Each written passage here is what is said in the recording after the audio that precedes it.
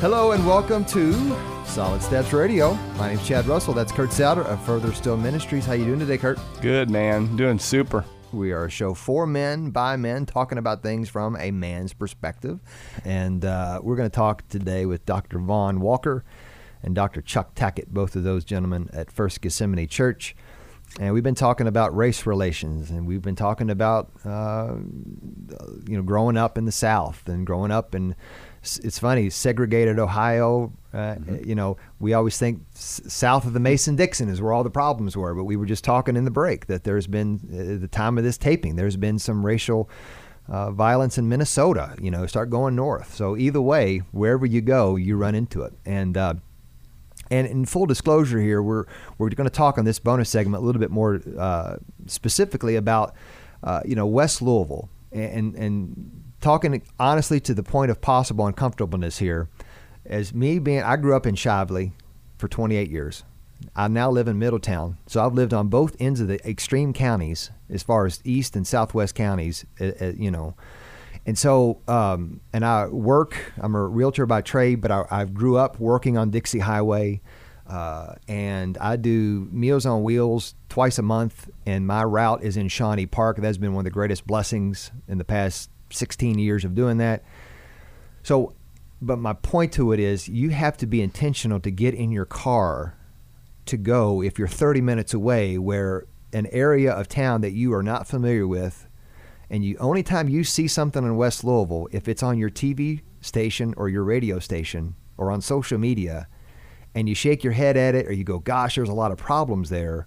There's a lot of people that are indifferent to that and just don't care. I mean, there's a lot of people that says, you know what, that's their problem and not my problem.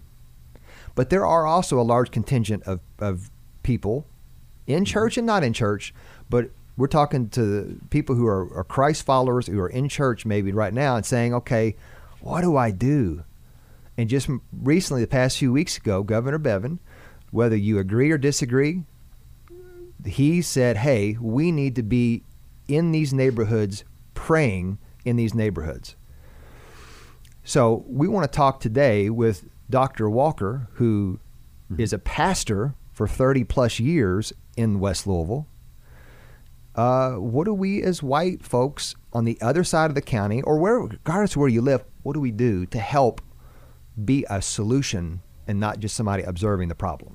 Well, and so, yeah, talk about that. Chuck, one of the things that you have done is you said, I've got to use the skill set that God has given me. I've been trained and equipped and prepared that I'm going to do and intermingle, not intermingle, but live and breathe and invest my life into the African American community.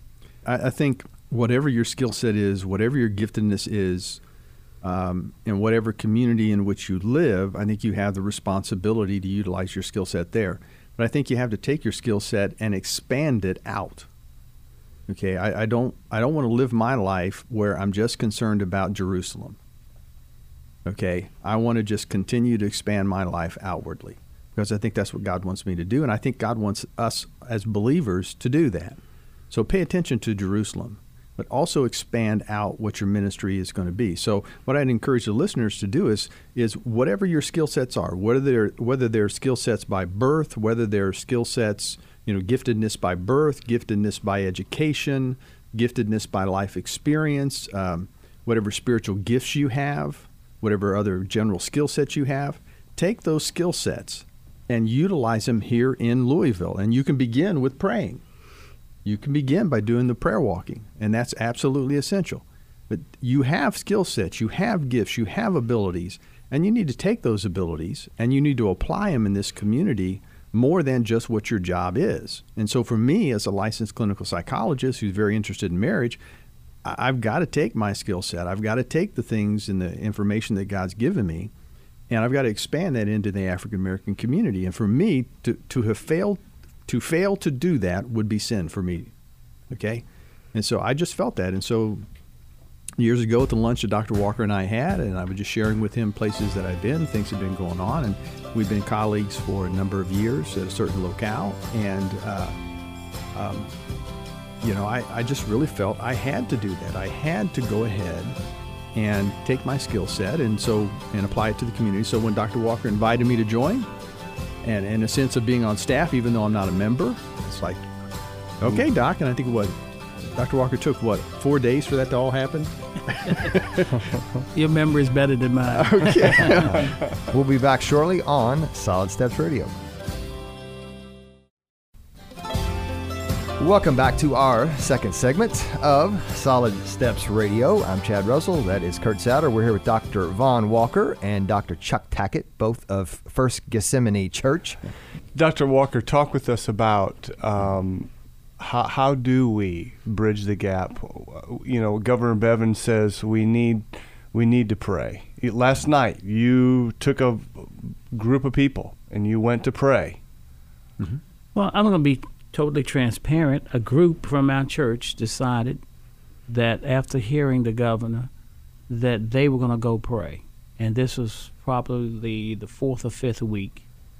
And I had a conflict. I was on vacation, but I had no excuse not to go last night.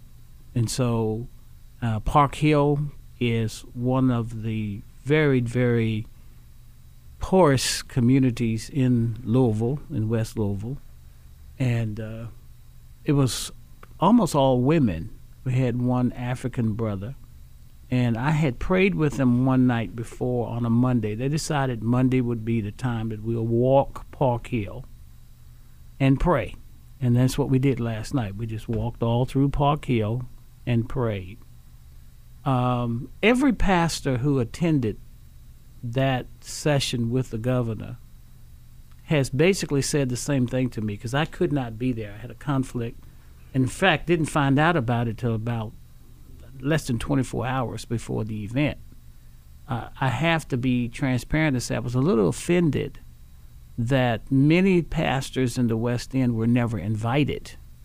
And it was only when an African-American pastor found out that some of us had not been invited that he took to the airways and said, "Pastors, you need to show up." All right. And so that's the real story behind that. There was a select group of pastors invited, but probably some who were perceived to be more controversial or who wouldn't just accept what the governor was going to share, even with an African-American as the lieutenant governor. They went. And this has been the universal response for everyone I've talked to. Everyone agrees that prayer is critical. We believe in the power of prayer. Mm-hmm. But prayer only is totally insufficient. So this group in our church, who some of them went that night, decided really on their own they were going to just go and pray. But what would I say to the governor? What am I hearing from these other pastors? First of all, some felt very insulted that the pastors who are working in these impoverished communities are not constantly praying and being constantly engaged with their community. They are. Mm-hmm. But the problem is we're always building bricks without straw. If you understand that biblical adaptation here. Mm-hmm. That you're struggling just to keep the doors open. Our people are unemployed or underemployed. Mm-hmm. Many single-parent households, some, we understand, drug issues and all of that.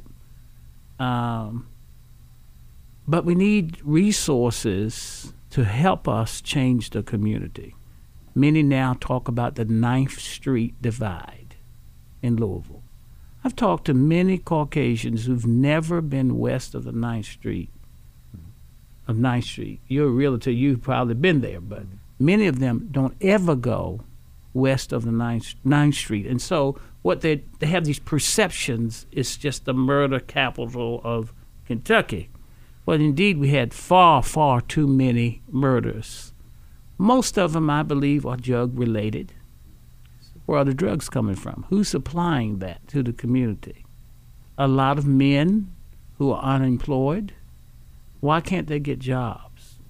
I mean, the Walmart situation there at 18th and Broadway to have that thing stretched out and finally lost. We're so delighted that the medical, I can't think of the name of it now, Compass, is that it?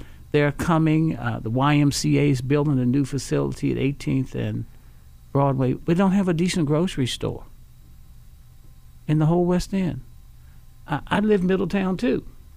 I live in Middletown because my wife and I, for a while, with a realtor, tried to find some housing in West Louisville, but we really couldn't find a place that we wanted to raise our family, even though we are very committed to the community. So what we are saying to the governor is, Governor, think about churches like First Gethsemane, and we're just one of many. We have after-school tutoring. We have coding. We have a summer camp with 70 kids in it. We have a daycare center with 50 kids. We're going to be one of the 5 churches with the Boys of Color Academy in West Louisville. We are putting our effort where our values are. We are praying. We're praying over all of these things. But, because my wife and I are both professional people, both have a doctorate, we have been able to attract some professional people. But professional people, African Americans in particular, are not going to drive from where I live, Middletown, and drive all the way 30 miles on Sunday morning when they have so many choices east. Well, not only are we losing their income as tithers, hopefully they're tithers, but we're also losing their influence, not just income, but influence, that young African American children can see these African American professionals as models, as role models, so they can aspire to be. My wife, I told you, came from an extremely poor environment. She has an EDD, okay? She's the first person in her family to go to college. Her mother died when she was 13. She's never known who her father was, okay? But here's a woman who's gone to college because a white women's club in Silver Spring, Maryland, found out that she was a stellar student, and they paid for her whole college education at a private school. God had it ordained for her to meet me there, But she's indebted to women who never met her, who heard about her. Someone told them about this very poor child. And so here's my point. I would say to the governor, I appreciate your Christian witness, and surely we need persons who will speak for Christ at every level. But praying only is insufficient. You have all these churches that are trying to run all of these programs. We're writing grants and just doing anything we can do that is legitimate to keep these programs going with volunteers. Now, the tutoring program, we wanted certified teachers because we needed to have people who had the credentials, had the background, that they could help these kids excel. And our tutoring program kids are excelling in the school system. I have a grandson at our summer camp we call Team Kid, 70 kids. Well, we don't just have camp and just have camp. They have tutoring every single day, all summer for 11 weeks. They're having tutoring for 3 hours because we know that educational success has a lot to do with behavior in school, okay? With maybe being that first person in your family to go to college and it changes the whole family forever. Not that everyone has to have a college degree. We know that not everybody's going to qualify that, but you need to have a trade. You need to have something, okay? And the statistics show a African-American male with a college degree only makes in lifetime earnings what a white male makes with a high school degree. And so we're preaching to our kids, as my parents preached to me, you don't need to be as educated as your white counterpart. You need to be better educated, okay? And so my parents, who did not have college degrees, All three of their sons have college degrees. My one brother has a law degree. I have a PhD. My other brother's had a great career, really with postal things. He's a hand guy, but he has, technology side. And I think my son picked up those genes. He sure didn't get it from his father. We have excelled because our parents drilled that in us. That's what we're trying to say to the governor.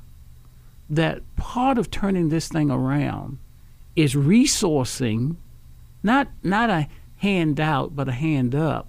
Mm-hmm. It's resourcing people so they get the opportunity to accomplish that which they would not accomplish on their own. You say, well, go home and do your homework. Well, we found out that most of our kids don't have a computer at home. School system is giving your homework online. Go down to the public library. One of my members told me this. One of the guys, a former principal who's running our tutoring program, he went down to the public library and the kids were lined up 4 deep to get to a computer, not to play, but to do their homework. I believe that because we go to the public library pretty regularly, and we hop at different ones. If I see a book I want to get, I'll go get it. Every computer is filled. Right. And most of them are African Americans, and it's just they're there, right? Because they don't have access to that. We wrote a grant. We just got 62 computers. 62 computers that we have in our kind of computer lab that is portable. We pull it out. We have all the racks and everything for that because we're trying to find opportunities to help these kids keep up with the digital divide. Okay? They may have a cell phone, which they can't afford. They may have a cell phone, and these kids know technology. They know all of that. But to be successful today, you've got to start this. My 6-year-old grandson can do stuff that I just handed him my phone. Josiah, fix it. Just take care of it. At 6 years old, because that's his exposure. Yeah. Okay, and that's we're not against the governor. That's not. I think he misread the response.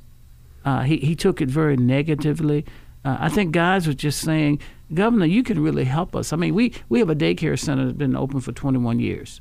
We have that daycare because I read in the newspaper that there were $25,000 grants to start daycare centers at that time in Kentucky. Of course, a Democratic governor at that time. And so I wrote the grant myself, asking for the $25,000, because I don't think our church would have invested $25,000 to buy baby beds and all of that. A lot of startup costs, okay? Right. But 21 years later, we have a new star system, 5 stars daycare. We're a 4-star daycare, okay? We are less expensive than almost any daycare you'll find in the area. My daughter trying to find daycare out east of town where she lives, $300 a week. Our daycare is $150. Okay, because we can't price our people out. Okay, and what we see our daycares, we haven't made a penny. We've made no profit. The church carries the custodial costs. We don't charge them rent. They don't pay. Everything we do to support them. But we provide jobs for people who would be unemployed. We have a Christian environment for kids. Okay. Yeah. I happen to be blessed right now because Dr. Annette Bridges, who has her doctorate, is running my daycare because right now she can't find a job. She has an EDD and can't find a job. She's applied for job after job. Maybe a little age discrimination. Discrimination will discriminate against you for anything, bald or hair or gray or whatever. He'll get you, okay? Discrimination is an animal that just doesn't care. It takes no enemies, takes no prisoners, rather. And so she has not been able to find a job. Super competent woman, okay? But she left Jefferson County, went someplace else. That didn't work out. When she came back, she couldn't get back into the system. So she's running my daycare. We're running at a higher level than you would ever expect. And so we owe that. And she actually is the one who's leading the prayer group because she was so moved by the need to help our community, because the last person killed in 2016 was our member. Her son Kevin, I won't call his last name, gave his life to Christ 2 weeks ago, and we had what we call Men's Day this past Sunday. Kevin, who is a tremendously gifted singer, led one of the songs in our men's choir. A 2-week member whose mother was killed. We had her funeral on January 3rd, 2017, the last murder in Louisville, right around the corner from us. So yes, Governor, we agree. We need to be there and be visible and pray. And as I walked through that community last night, people would invariably say, "Oh, I know you. You're the guy on TV." "Oh, I used to come to your church." "Oh, my mother used to come to your church." And we kept saying, "Come." We didn't ask them for anything except come. Just come and visit. Come and let us minister to you. Okay? And you know, the school supply thing is, we have to buy the supplies. Walmart helped us out, I'll be honest with you. When we did that 5,020 kids, Walmart helped us out. Corsair Charities helped us out. When they find that you're doing something for the community, there are people who will partner with us. Southeast Christian has helped out a number of churches in the West End.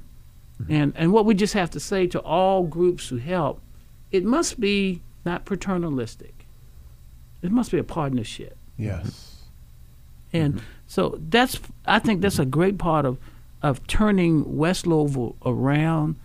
There's some real efforts by numbers of churches and pastors, very underpaid pastors, very dedicated to their community. And yes, they want what everybody else wants. They want their kids to go to the better schools. Mm-hmm. They want to live in a safe environment. I was brought under conviction once about this witnessing in the streets and all of that. And I realized that I had told my wife and daughters, don't open the door to strangers. But we were the strangers going to doors. So why should we expect people to graciously open our door to us? Because we're the strangers. I don't know who you are. You may be that witness group, that goes from door to door, okay? And we don't see them as Christians. And so our issue was we have to have some other strategies to reach the community. That cold turkey knocking on doors is not proving to be very effective in this generation. Yes. Okay? Because I told my wife, don't open the door. Mm-hmm. Yeah. I bet you told your wife that, and your wife, don't open the door to strangers. Yeah. So it's a term that a Southern Baptist guy really coined, a guy named Charles Roselle, First Baptist Church, Leesburg, Florida. He calls it ministry evangelism, meeting needs to share Christ. So yes, Governor, we need to pray. That's a need. But we also need to meet some of the other kinds of needs so we can win the privilege to share Christ with those in that community. We'll be back shortly on Solid Steps Radio.